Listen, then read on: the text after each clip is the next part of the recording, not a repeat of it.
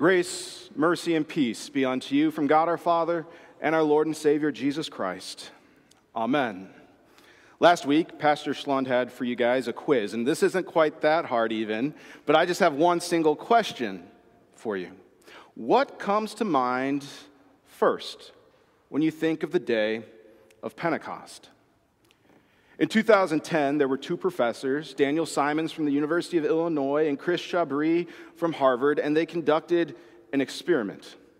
They gathered hundreds of people across different demographics and age ranges, and they had them watch a short 1-minute video.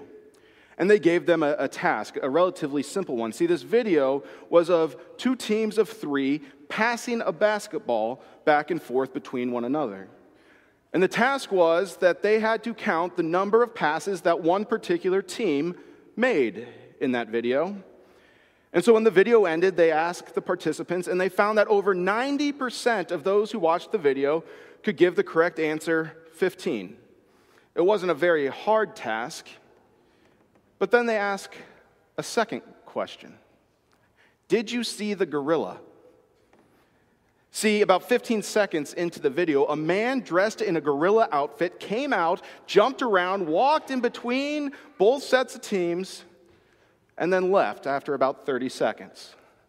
And of that 90% who could get the correct number of passes, the vast majority of them had not only no idea there had been a gorilla in the video, but didn't even believe it when they were told. They had to be shown again. They proved a human trait, a phenomenon of the human brain called inattentional blindness. That when we as humans are so accustomed to what we should be expecting or know to expect in a particular situation, our brains can become so narrowly focused that we can miss even the most extraordinary, noteworthy, or just downright weird things that are going on around us.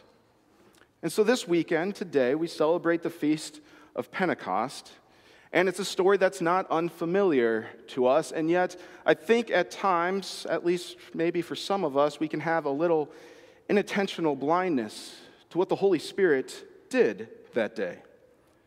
For many of you, when I ask you to picture that day of Pentecost, what maybe first came into your mind is what we read at the start of our second reading.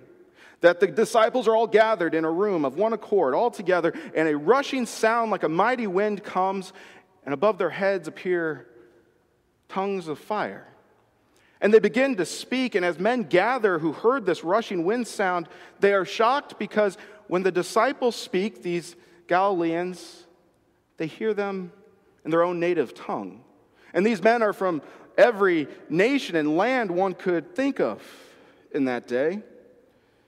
And some even mock the disciples, saying, well, they must be drunk on some new sort of wine. And so Peter stands up, and he addresses the crowd and says, no, it's only 9 a.m., we haven't had any wine yet. And then quotes from the prophet Joel, from Joel chapter 2, saying to them, in the last days it shall be, God declares, that I will pour out my spirit on all flesh. And at the end of Joel, the end of that quotation, that's usually when our remembrance of Pentecost ends. In fact, it's ordinarily where the reading for Pentecost ends. And it can be where we get so narrowly focused on what happened that day and have some inattention to what God was truly doing. See, after Peter quotes Joel, Peter is not done.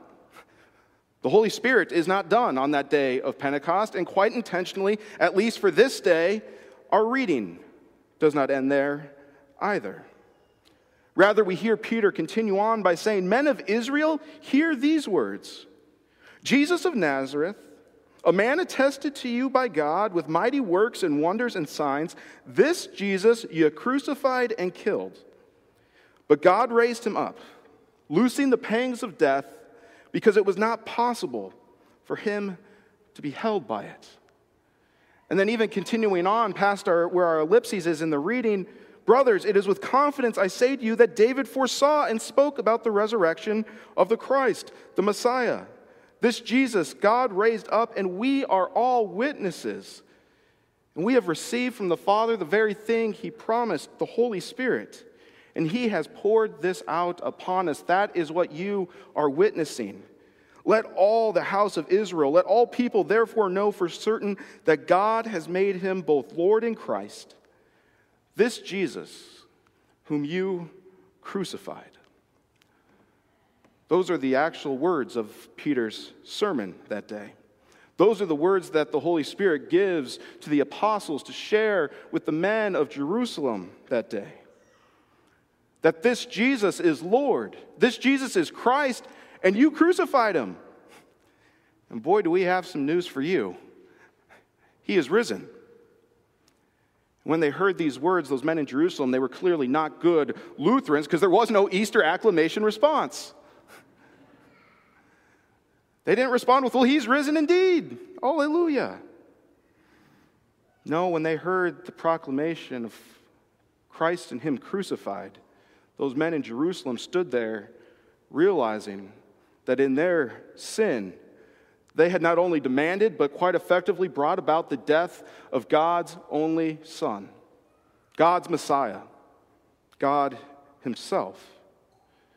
And we read, starting in Acts chapter 2 at verse 37, the beginning of what I believe is the greatest miracle of Pentecost. We read that those men of Jerusalem who heard this, they were cut to the heart. In the Greek, that word cut is literally pierced or stabbed. That they stood there in the realization, the full realization of what their sin meant, what outcome it dictated. And they're humbled in the reality that the law of God, when it confronts a sinner, well, it condemns the sinner. It crushes the sinner. It kills the sinner.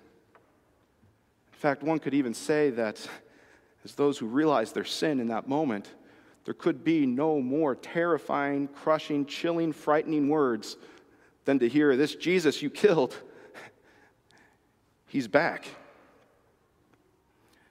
And then we get their response to Peter. What shall we do? What can we even do? And here is where I believe the most beautiful part of Pentecost truly lies. For Peter's response is, well, you should have thought about that 2 months ago. No, his response is not that. Nor is it, well, it's a little late now that you killed him. Rather, Peter says to those men of Jerusalem, you need to repent. Be baptized, every single one of you. Not so that maybe God might give it to you a little easier, what you have coming, but for the forgiveness of your sins. And you will receive the gift of the Holy Spirit. The same Spirit you're bearing witness to now, you who killed Jesus will receive that. For he is Christ. He is Lord. You crucified him. He is risen, and he comes for those who killed him. Comes not in vindictive wrath, though, but he comes to you who killed him with a promise for you and for your children, for those who are far off, for everyone whom the Lord our God calls to himself. That right there is what I believe to be the true beauty of what happened at Pentecost.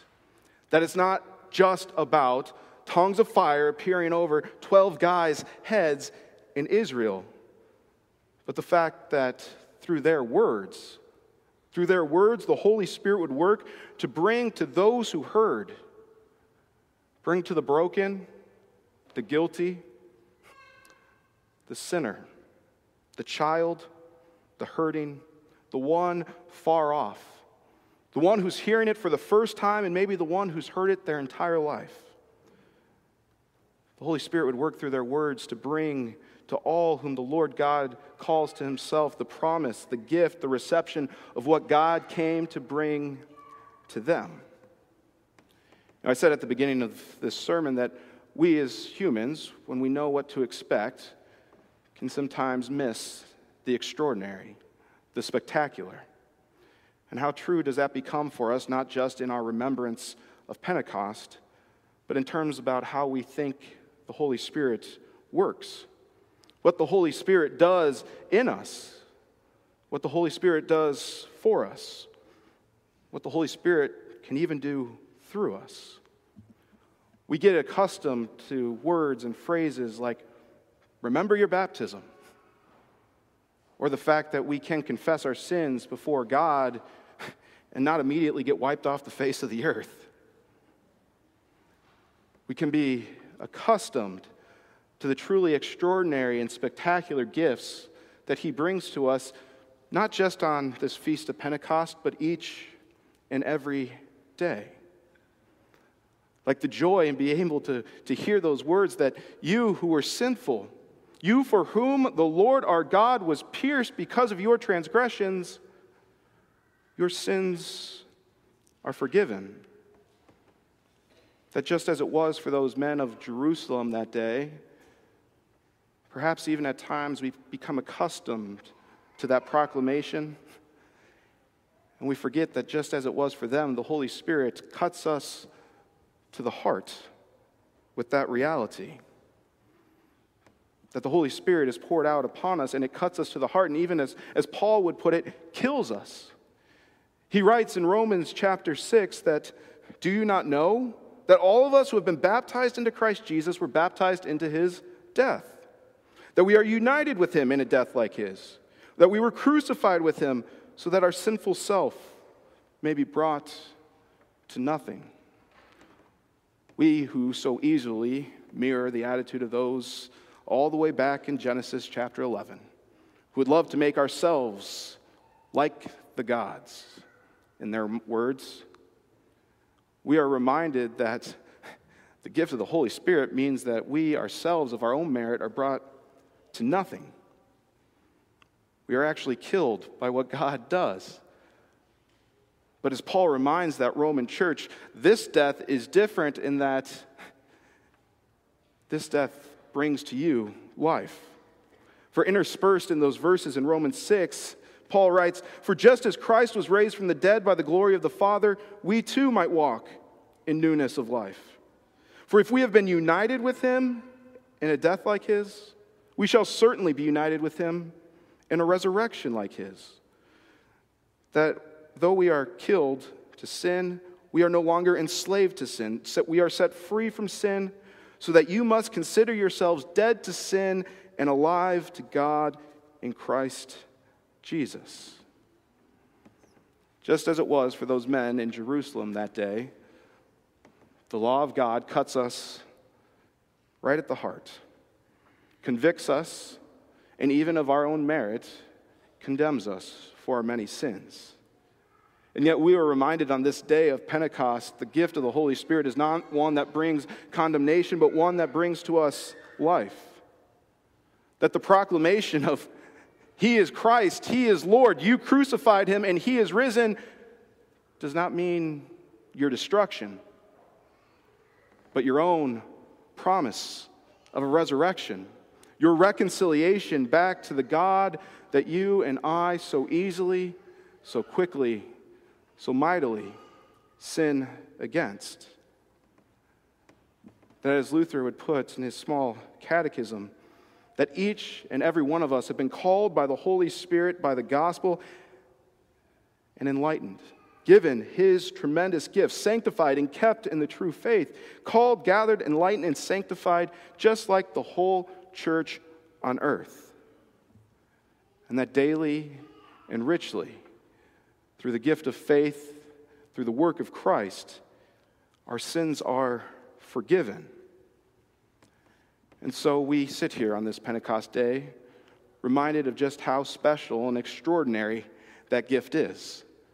Not the ability of some disciples to speak and to be heard in a native language, but the gift of that promise. A promise that is for you. It's for your children.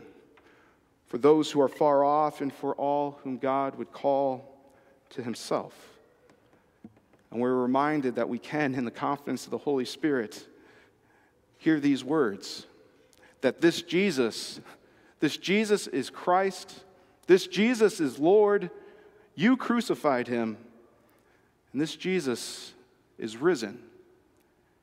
And in that Holy Spirit respond, well, he is risen indeed, and I'm connected to him. Alleluia. Amen. Now may the peace of God, which surpasses all understanding, guard your hearts and your minds in Christ Jesus our Lord. Amen.